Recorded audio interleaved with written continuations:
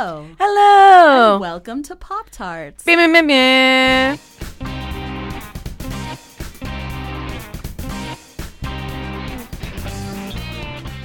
Emily Rems. And I'm Callie Watts. We're both editors at Bust Magazine in New York City. We love talking to each other about pop culture. We love talking to you about pop culture.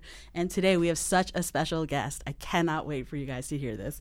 When I was growing up in the 80s, today's guest, Justine Bateman, was one of the most famous young women in America. She starred as Mallory on the hugely popular sitcom Family Ties on NBC from 1982 to 1989. She starred in a movie about an all-girl rock band called Satisfaction in 1989 that totally inspired me to join an all-female rock band myself.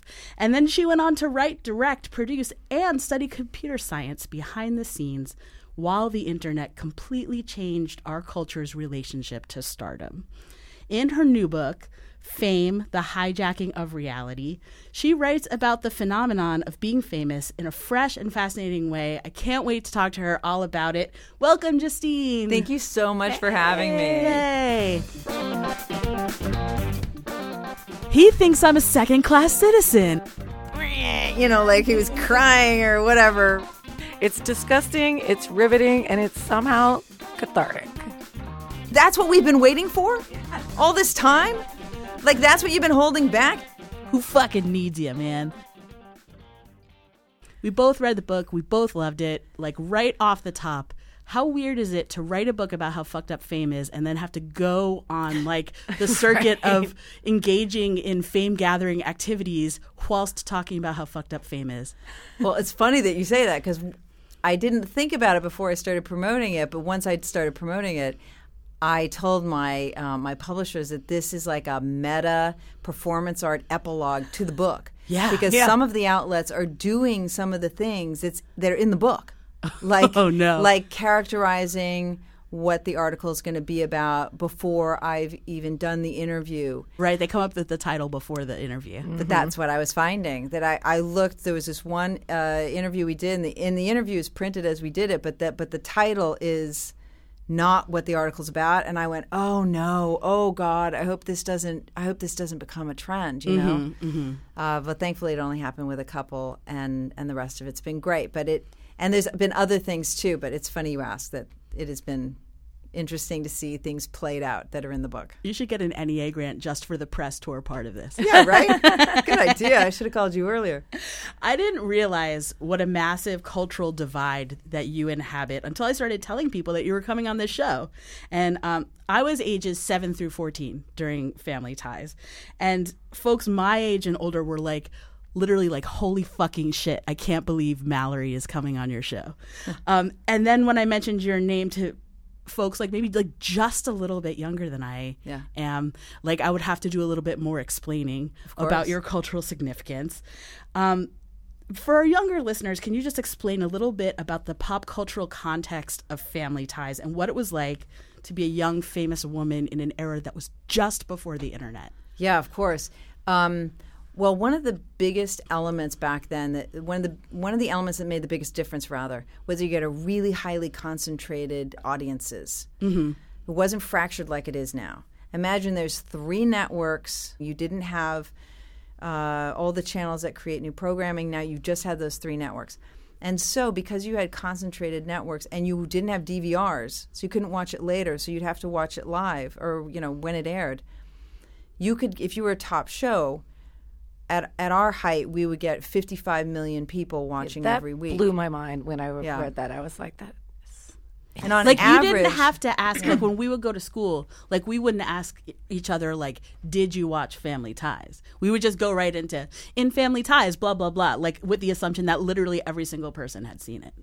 Yeah, and I mean, that was one of the elements, right? You didn't want to miss out. You made sure there was that appointment television. This is also such an interesting time, I think, to revisit the phenomenon of Family Ties, because the show was about these idealistic 60s hippies, and they were raising mostly crassly capitalistic kids in the Reagan era. Like, if so many shows are being rebooted now, if it were to be rebooted now, I think it would be like anti-corporate Gen X activists raising teens in the Trump era. Is there anything that you can recall from the show that resonates with you today that's sort of like a weird kind I of don't really think a lot throwback. about the show now, and frankly, I'm like 100% against reboots. I hate it. I think it's a real shame for this generation that they're sort of getting, cultural vomit from the past generation. It's ridiculous. And I'm just like, my God. And people say, well, I guess there's no more good ideas. Like, no. That's not the fact. There are a lot of outstanding writers with fantastic ideas.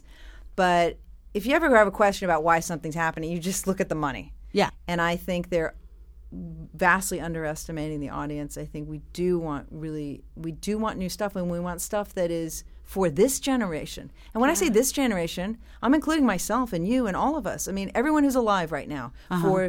So generation is the wrong word, obviously, but I mean for now, for where we are now. Not we deserve new shit. we deserve new shit. Exactly. Like, what And was so, that? Overboard, the remake of Overboard? Come on. That broke my damn heart. I mean, we got There that. was We've some- got, I think Alf is coming out again. Oh no. I mean, we're not even talking about the highest rated shows are being rebooted. It's just kind of like anything that's got some prior recognition. And I reject that. That is I reject that ridiculous. too. Like I'm just so anyway. If anybody did, obviously I don't own the rights to Family Ties, but Right. if I believe Paramount still or Viacom, bought Paramount. If they did it, I try to never speak against anybody else's projects or creative efforts publicly, but I would speak shit about that. You rose to fame at the same time as your brother, Jason Bateman, essentially. He was a child star in Silver Spoons and the Hogan Family. And I was just wondering, I know that you were older, but you were both pretty young when you got started. And I was wondering if you noticed any differences between the way you were treated as a young woman in the Hollywood system and your brother, gender-wise. Oh, I have to say right off the bat that I know what you're asking, but I did not have the experience that some of these other women have been talking about lately. Oh, you were That's safe good. with Me Too? That's awesome. I mean, all That's my refreshing to all hear. my quote Me Too stuff was almost exclusively outside of the business. It was, shit guys are doing on the street or whatever. We don't need so to- nice to Everybody's hear got a that- list, that right? a Everybody's- child actress I mean, did not get any totally woman destroyed. you ask has got a list of shit that's happened to them, right? But no, in fact, in the business, I can only remember 2 times where something kind of happened, and both times it's just my nature. I just immediately, the one time I turned to the guy and I was like, "What the fuck are you doing?" And that was dealt with and it was done. Mm-hmm. And then the second time, and there's something on sets where you flirt on sets and my experience with it all is that it's fun. You're with these people for long periods of time, and at least what I'm talking about, I'm not talking about anyone else's situations. I'm just talking about my situations.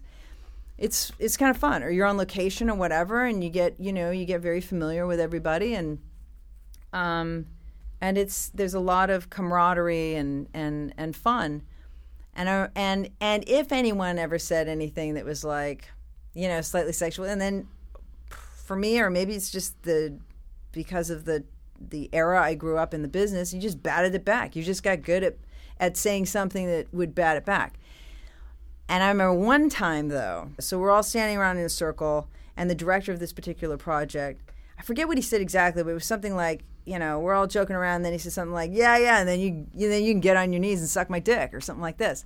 And I went, yeah, you wish, so that's my nature, like, that's what I do. But then as I walked, with every step that I walked away from that circle, I went, my thought, increased, which was, no, that went over the line. That was too much. So I just walked back to him, and I stood in front of him, and I said, "You can never, ever say anything like that to me again." And he goes, oh, I'm sorry. I'm totally, and I go, good, we're good. Done. I totally got the sense of that you take no shit when you're reading the book and you're like the part where the guy blocks your way to the bathroom and you're like, normally I would just be like, what the fuck? I know, and I Get out of noticed my I room. said that twice, and I'm like, I hope the reader doesn't think like, yeah, she acts like that, except all these situations in the book. So well, what are we you're really alive reading for about? in your life. That shit happens all the time where you have to get sassy. Well, I think there's Toss shit back at a people. lot of things, and of course I'm talking about situations where my situations are unique to me. Mm-hmm. My situations were situations. All my quote Me Too moments were situations where I had a choice. So I'm not at all assuming to speak to all these situations where these women did not have a choice, where their livelihood or their lives were being threatened.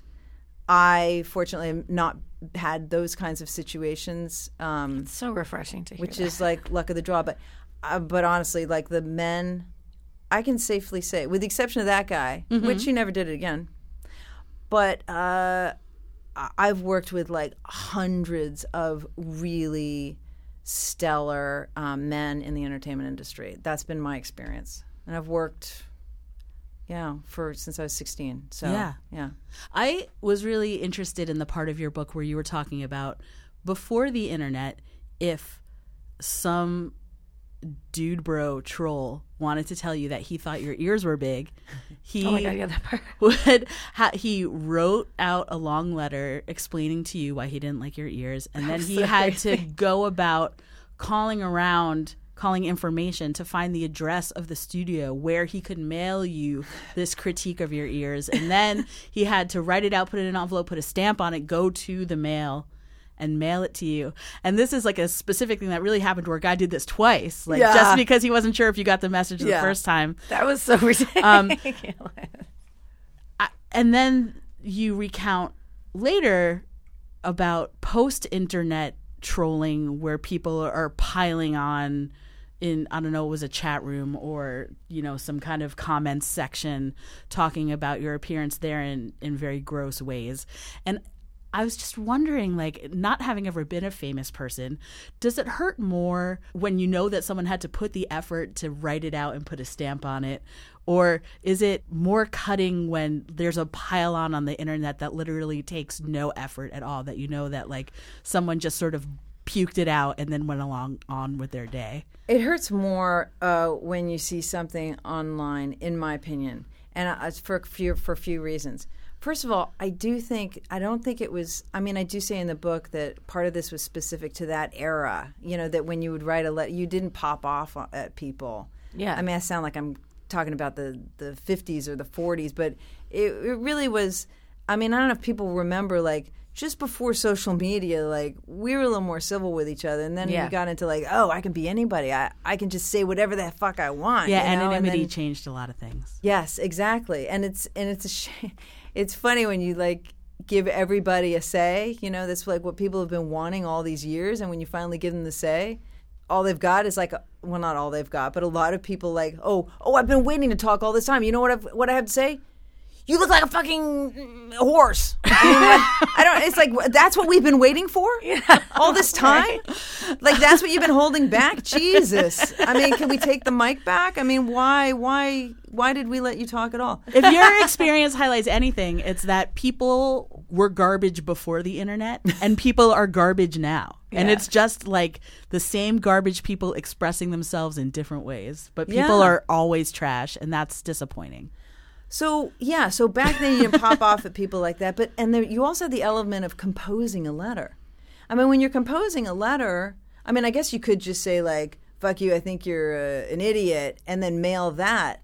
But I think people get in a certain mindset when they have to write something on a piece of paper, like, their writing skills are on display now. I don't know, maybe it's because it was drilled into them in school, but I do think that's the tendency, whereas posting stuff online, it's so easy and it's so removed from, and I guess part of them not only believes that you're not a person, but also, I don't know, maybe assumes you're not even getting it. Whereas when you're sending a letter directly to someone. You know that only they are going to open that. So it hurts because they're saying really vile things. Yeah. I think they really work at trying to imagine what the worst thing is that they could say. Mm-hmm. And then that they're saying it so publicly. Yeah, because if I was just imagining, like, if someone sent me a letter talking to me about my ears, like, at least only I would have read That's it. right. But, like, everybody can read what people say about everybody else on the internet, and so that's so much more public. And then there's a chance that it could like sort of catch fire. Yeah. That other people then could say, "Oh my God, yeah, you're right." I don't know much about your personal life or your family's personal life, but outwardly it seems that My plan has worked. that both you and Jason seem to have miraculously avoided becoming Hollywood roadkill when so many child actors were just totally decimated by the experience. Like, I'm sure that you've seen your peers go down in flames firsthand. Is there anything, like, now looking back, that you can point to that you think saved you from that kind of fate? Is there something that you can point to, that other pitfalls that people are in danger of then and now? Yeah, I definitely explore that in the book, and I can't speak for Jason, but I will say for me, it took a lot of work because. We look at how we create our reality, what city we live in, what language we speak, who our parents are, who our siblings are, friends are, all these things, right? All these things compose our reality. And for a very small group of people, fame is one of those elements in the reality. And it permeates everything, right? It informs like your sense of self, your relationship to other people, your ability to be hired, so your financial security, all these things, right? Now, in anybody's life, if any one of those elements were to fall out that I talked about before, your family, where you live, your house burns down, I mean, anything that was part of your reality, this is hugely traumatic. So for this very small group of people, it's the same thing when the fame starts falling away. So if I go through some sort of trauma where somebody passes away or anything, I've got to work through it, right? Maybe therapy, different things. And when the fame starts falling away, it's the same thing. Now, you're not going to get any sympathy from many other people because they're going to be like, "Oh, poor you! You can't get a hotel, you can't get a restaurant reservation anymore."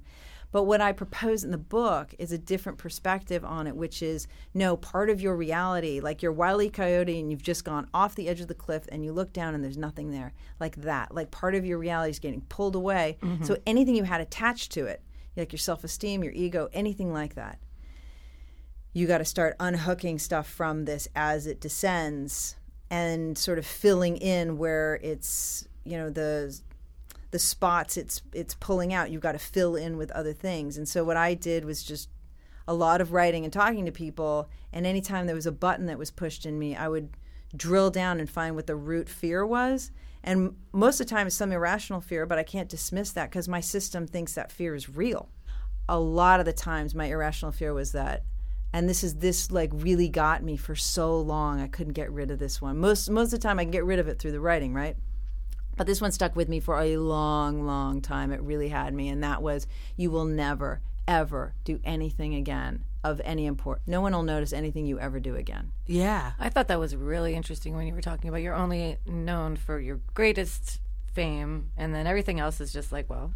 Yeah, and you feel incredibly dismissed. And I mean, people can, a lot of people experience that sort of thing. They don't have to be famous, if you were... I know I do.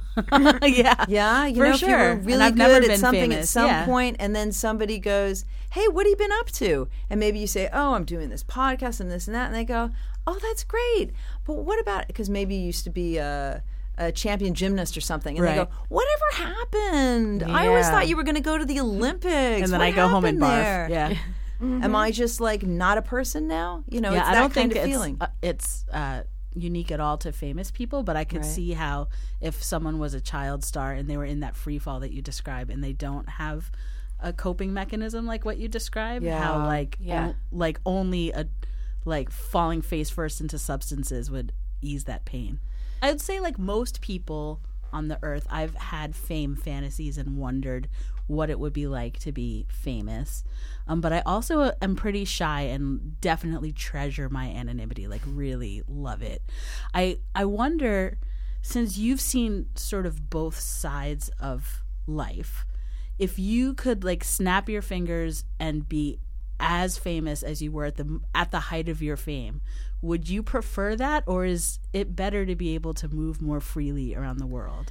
I would absolutely not want it. Okay. And I don't mean that to sound like,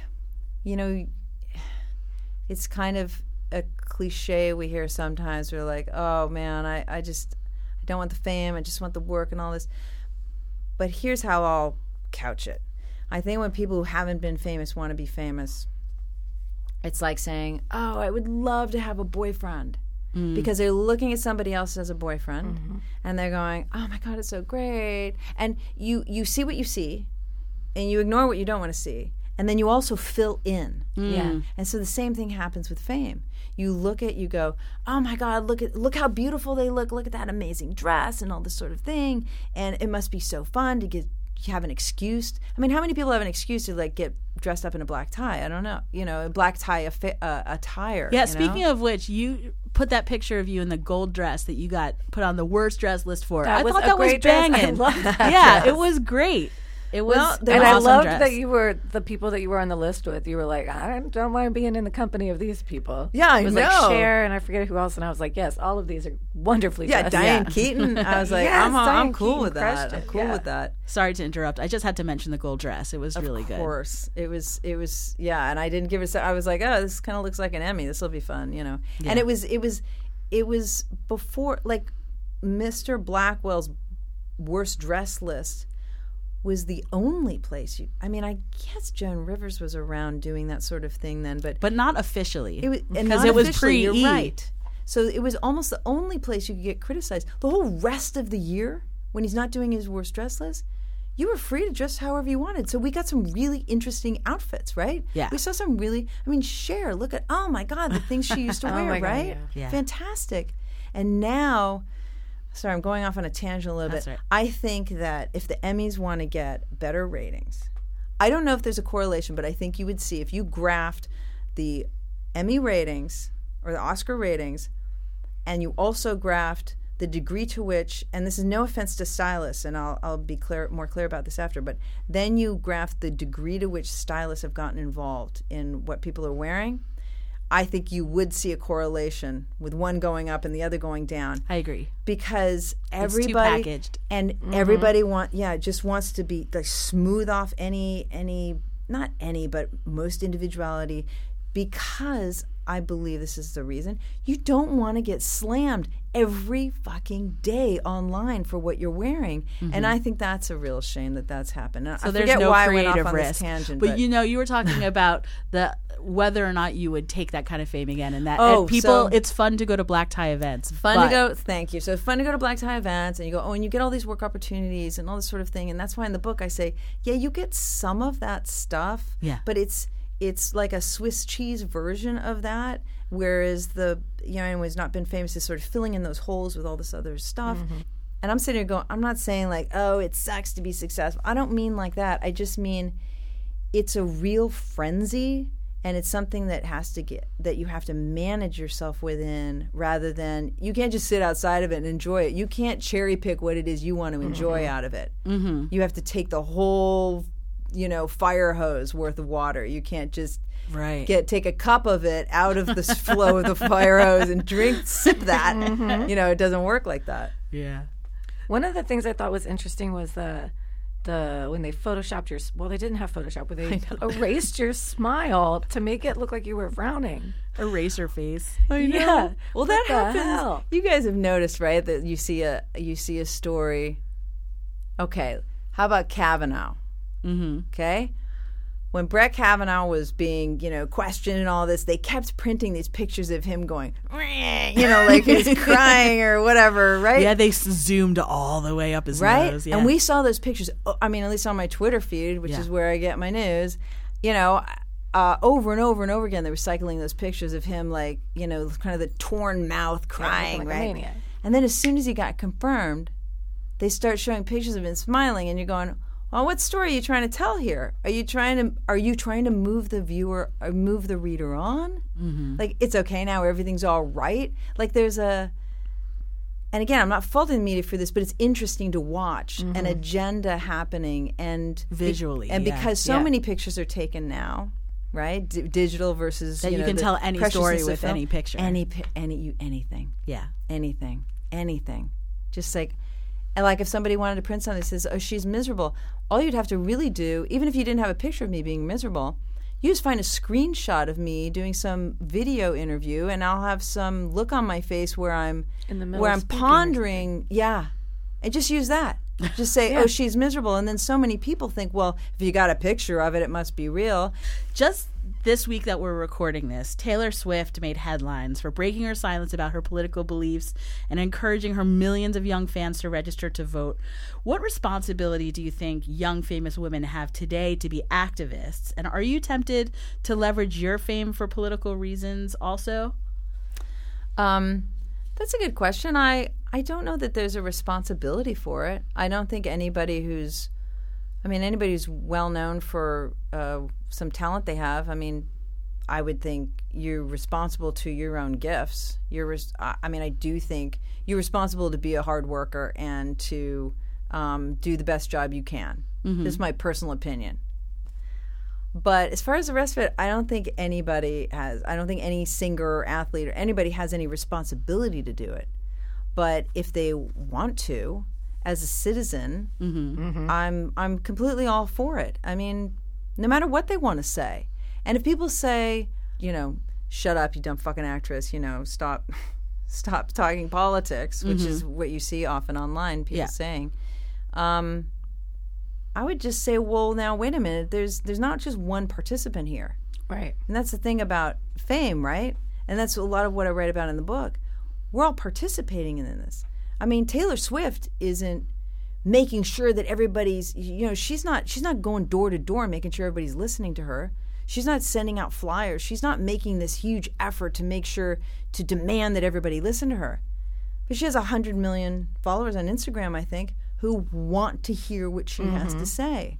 So anybody who doesn't want to hear what she has to say, exactly, just don't follow her. Don't listen to it. And if you're going to be resentful or angry that 100 million people are listening to her, well, I don't know what to tell you. That's their free will. They can do whatever they want. So are you politically motivated at all? Well, I'm, as a citizen, on my Twitter account, I definitely, call out what I think as a citizen, as a 52-year-old American citizen, thinks is bullshit and not bullshit. I definitely do that. I'm educated. I try to be informed about what I'm talking about, but not because I feel like I have some responsibility because I have a name, but just because that's the kind of person I am. Yeah. Anyway, that's just for me. But what do you guys think? I'm pretty much with you on that. I feel personally, as just a woman, that speaking out right now is really important to me.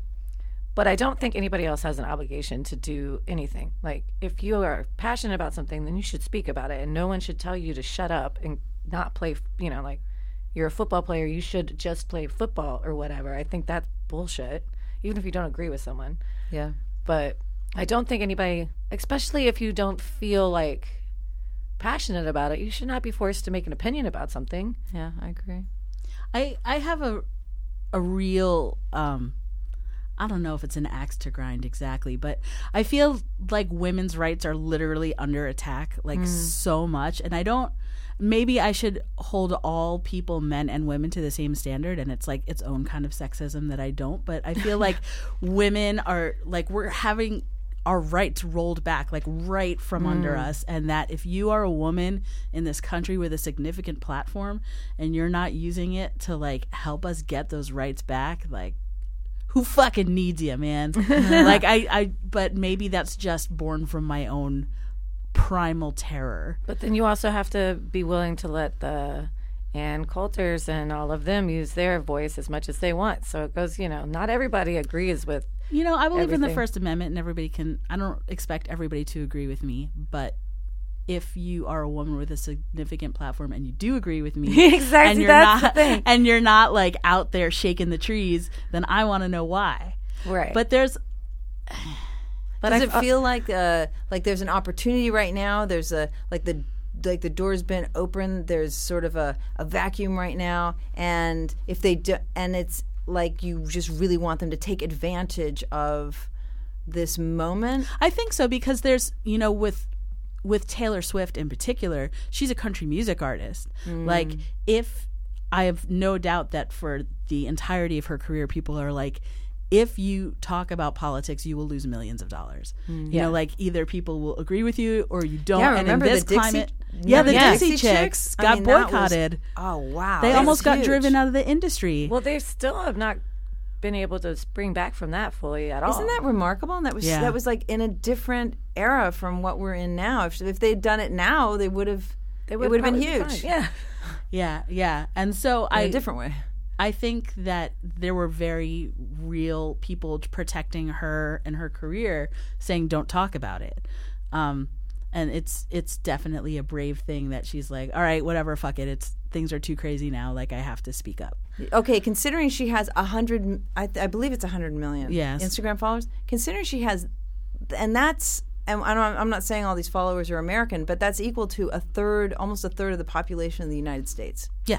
Jeez. So don't you think, or do you think rather, that she could have, like the Dixie Chicks didn't have an Instagram account. Yeah. Right. So do you think it's because, I mean, I don't know why now and not 6 months ago, but do you think part of the lack of fallout that perhaps will happen for her is because she has 100 million people's ear? Mm-hmm. So They're already invested in her, and they already. I mean, but then she there's can the really matter of sway people's things, ear, possibly. and then there's the way in which people in the music industry make money now. Like she can have this enormous platform, like this mind-boggling platform, but to pay her bills on her like fantastic seaside home, like she has to. People don't buy music anymore. All of her money is going to come primarily from tour and ticket sales. So are those 100 million people going to come to the concerts? Is Right. that the And question? are there people who thought that she was a Republican? Because a lot of people really did think that she was a Republican. Is that going to how substantially is that going to dig into the bottom line of the ticket sales? So this ties into like the whole story somebody has about you. Yeah. You're this, and I'm a fan of yours because you're this, and you're famous. I'm going to project onto you, because I talk in the book about real reality and a projected and an imposed reality. Mm-hmm. So for a lot of people, they had imposed a reality on her that she was a Republican, and I mean we do this with a lot of people, not just famous people. We do this with people in our lives. Say there's some guy you want to date, and he seemed interested in you, and then the calls became few and far between, and then we started saying, well, I know he's been really busy at work and all this, because we want our imposed reality to be true, right? Because we have a lot invested in it. And like on the Facebook page, like what is it you like? What is it Right. it used to be what are you a fan of, right? And then you're sort of presenting to all your friends or followers, whatever, this is who I am. I listen to this kind of music. These are my favorite films, and these are the books I like. And so I want you to look at all of that and get a picture of who I am. And maybe it is an accurate picture, or maybe it's a put on. Yeah. Justine Bateman, are you a feminist? I am. I don't know. Do I think everybody should have an equal shot at everything, no matter their gender? Yeah, I mean, for sure. Sounds like That's it. feminism That's to the me. answer. That's what we're here for. It's and I totally get that a male. I understand why society is male dominated, and I also understand why that type of society would want to keep things in a particular way. And that would be true if it was a male dominated society, or a female dominated society, or a child dominated society. Whatever it is, it's not about men to me per se, but it's human nature to want to. If it's a position that you're enjoying, it's human nature to want to keep it that way. Yeah. So I understand why it's human nature to want to maintain a certain place. But I will say this: I am not somebody that says, "Oh, I didn't get that because I'm female." Like, I refuse in my life, and I've never thought this way. I refuse to believe that I do or don't get situations or opportunities or because of something I can't change. Because if I were to tell myself that, then I would be permanently putting myself in a victim category. It's just me personally, because I would be telling myself, you will never. Right. You'll never get there because you're female and you can't change that you're female, and so then therefore do the math, you're never going to get there. Me, I'm just like, I'm a person. And if I had a choice, like, this is where you're going to go in your life. Do you want to do this as a male or female? I would totally take female, because the things that I'm doing are and the personality I have is like kind of aggressive. And I think it's so much more interesting if a female's doing that than if a male's doing that. So I would pick female. Anyway, so any time in my life, if there's been a, quote, sexist situation where somebody has or hasn't hired me or wanted to give me a certain level of responsibility or whatever for sexist reasons, I don't really care. I don't care if they're being sexist. All I know is that it's a no. And if it's a no, it means I'm just not supposed to do work with you. Mm-hmm. So I'm being sort of... It's like self-preserving. Yeah, or I'm being looked out for.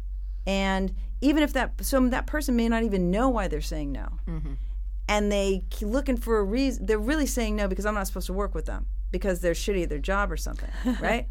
But in their minds, maybe they're grasping for a reason. They're like, okay, I don't want to work with her, but why? It's because she's a fucking woman, and I think we should really have him.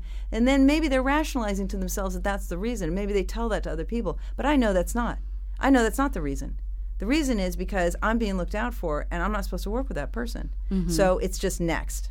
Well, you've been working a lot behind the scenes for a number of years, directing, producing, writing. You're working on your own, like, writing, directing film right now, right? Mm-hmm. Have you noticed any change for women in the industry since the whole Time's Up, Me Too explosion? Well, the thing I've seen the most is that there are certain dictates now. Mm-hmm. You know, like, okay, we're going to hire more female directors, or let's look at more female-focused stories, or frankly, whatever that means. Whatever that means to those people, really. So that's good. You know, it makes more opportunities, but I do think. I mean, look, all I can go by is my own experiences. Mm-hmm. I'm not. You know, I hope the listeners aren't thinking for a second I'm talking about their experiences in the business or their experiences with sexism. This is just how I do my life and what my experiences have been. Mm-hmm. And it's great that it's become that, and I'm happy to take advantage of it. I know that's kind of maybe strange to say, or maybe someone would take offense to that, but I feel like my path is my path, and I'm going to get there no matter what. And whatever, you know, kind of rocks in the stream I have to go around, I don't care. And if those rocks think that they're being sexist towards me, I don't really give a shit. I've already, my little paper boat has already sailed past them. You can go ahead and think that I'm not going to do a good job because I'm female. I don't really give a shit because I'm going to go do it with somebody else. Mm-hmm. Yeah, so that's what I've seen. And also I've seen that maybe women who were more timid about saying something, and I'm not talking about Me Too necessarily. I'm just talking about maybe they were like paid kind of discretion and stuff like that. What's that? Like paid discrimination? Yeah, saying like, hey, this is what I want to get. Yeah, it's a good example. Here's what I want to get paid. Or you know what? I am going to, you know, be on my agent and make sure that I get that pitch, you know, that I can go in and have that pitch session rather. Because, and again, this might be an unpopular view too, but my opinion about how I look at sexism is I think we have a bigger problem than sexism with women in general. Mm-hmm. And I think that is a desire to be liked. Mm-hmm. A desire to be seen as nice. Mm-hmm. I think that has fucked women up way more than sexism. Oof. I know, that might be unpopular. But on these streets. I mean, because listen, and please don't misunderstand. I'm not at all talking about situations where women don't have a choice and something is being, right, you know, something's happening to them that they don't have control of and they don't have a choice in the situation. I'm talking about the other end of the spectrum where you do have a choice, where you're a woman who's sitting in a meeting and you don't raise your hand in the meeting. And then you come out of there and you go, you know, fuck this. It's just like it's just a boys' club and blah, blah, blah, blah. And I would say to them, well, let's rewind. Let's go back to the moment that you had an idea. Mm-hmm. And then what happened? Well, it's a boys' club. No. What happened there? You didn't raise your hand? Well, no. Why? Because it's all boys' club. No.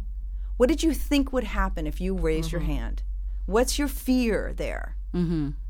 And then you go, oh, well. We have generations and generations of people where half of the people are socialized to succeed at any cost, and half of the people are socialized to be nice at any cost. At any cost. So you go, I didn't raise my hand, and that's exactly the fear, right? I didn't raise my hand because I don't want them to think I'm a bitch. Right, like how men So the are assertive, fear. but women are bitches. So for the doing fear exact of same that, activity. and really raising your hand and saying what you think, where you think your company, the direction of the advertising at your company should go, or something like that.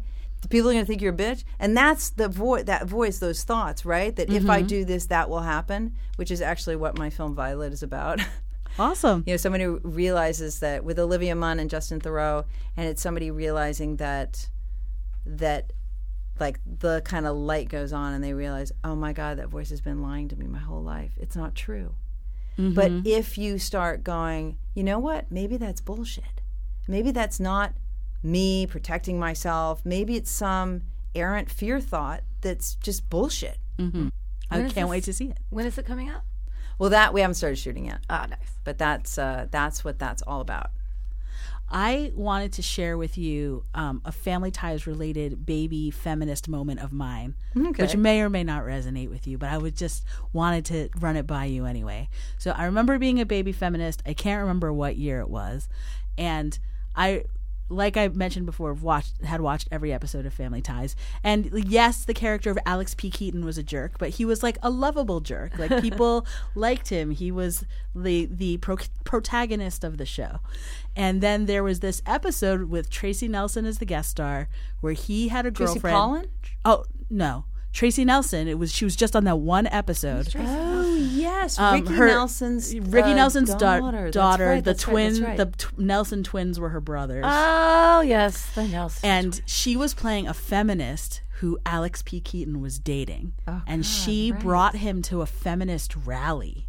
And they got arrested. And in this weird sitcom universe, they were locked up together. They got arrested at the thing and were locked up together.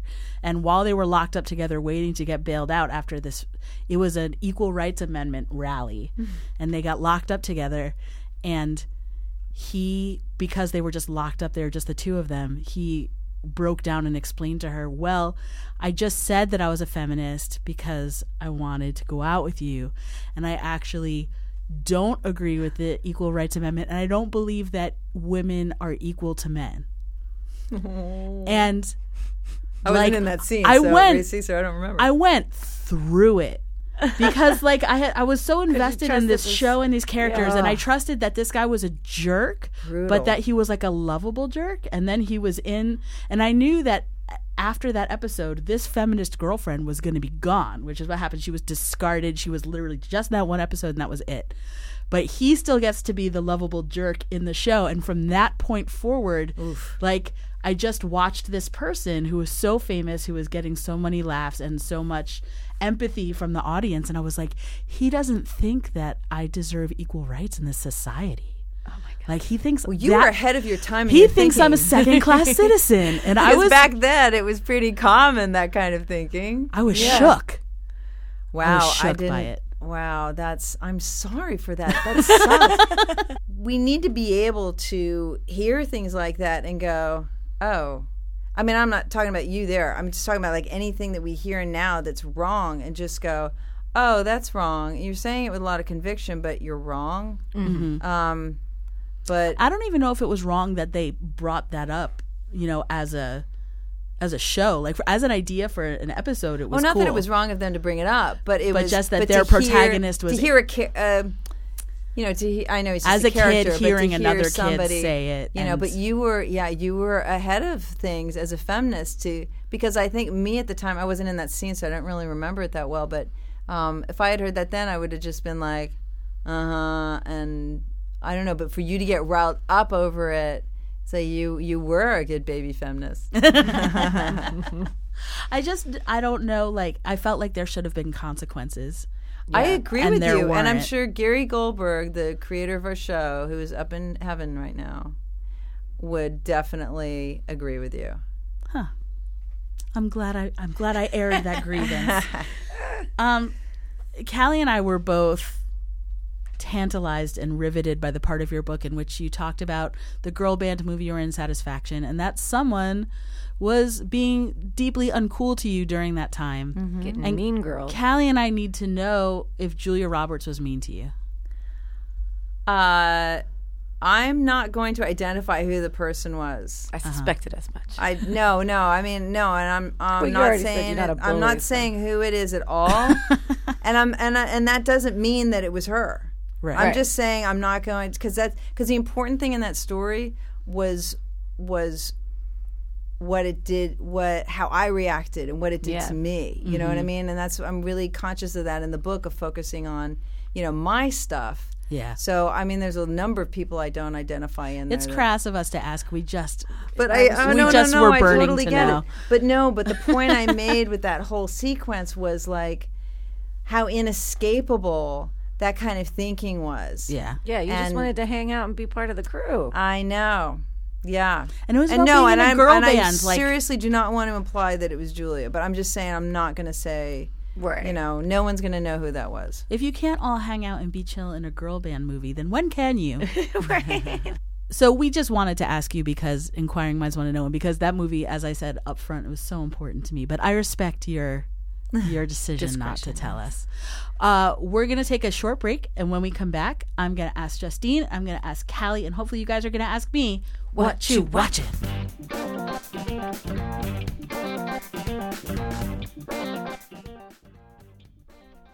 Before we get back to the show, I want to tell you about our new sponsor, Wolfie Vibes Publicity.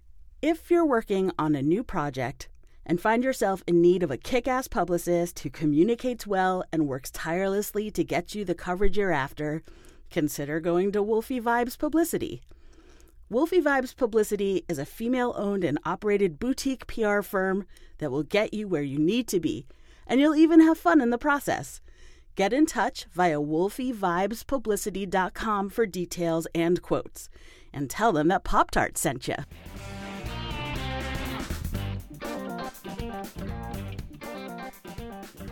And we're back. Ooh. Wow, yeah. In our tradition, we always ask our guest first what you watching. And when I ask what you watching, I mean books, TV, movies, music videos, every single form of media that you can imagine. We want to know, what is it that you're consuming, because it's probably cool.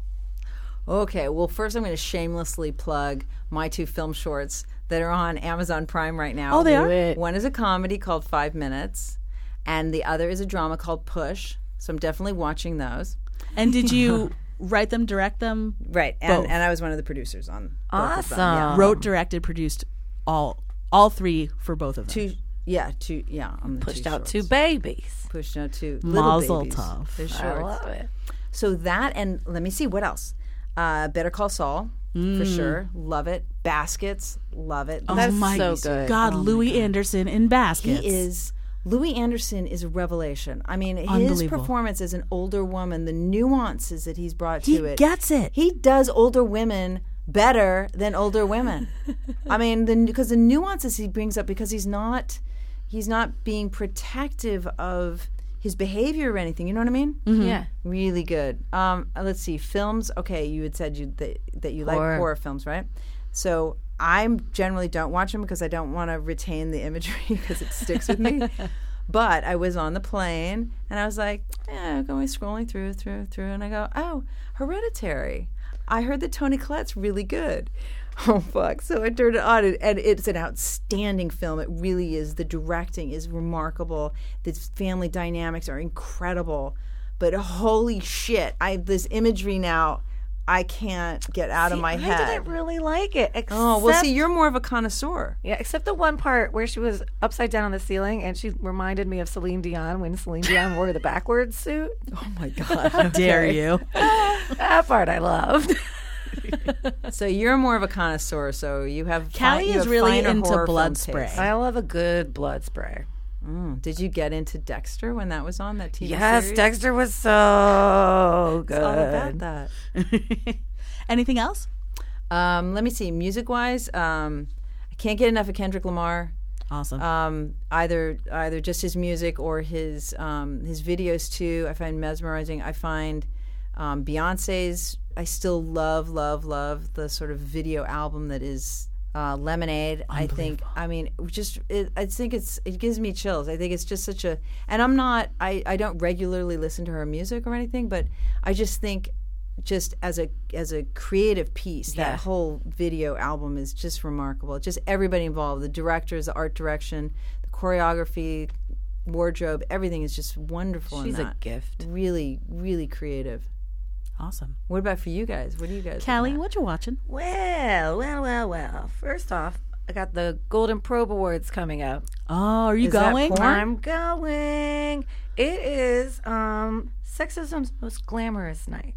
And it's presented by Lady Parts Justice and hosted by Margaret Cho. And it's on Saturday, October 20th. And But does it just point at the most sexist things that you can find? it calls out the most sexist dudes. That sounds really funny. Yeah. And so then if you're not going to the actual awards, there's a live stream on October 28th. Okay. So I cannot wait to go to that. And Stormy Daniels is going to be there, right? Yeah, and I'm going to wear a gown.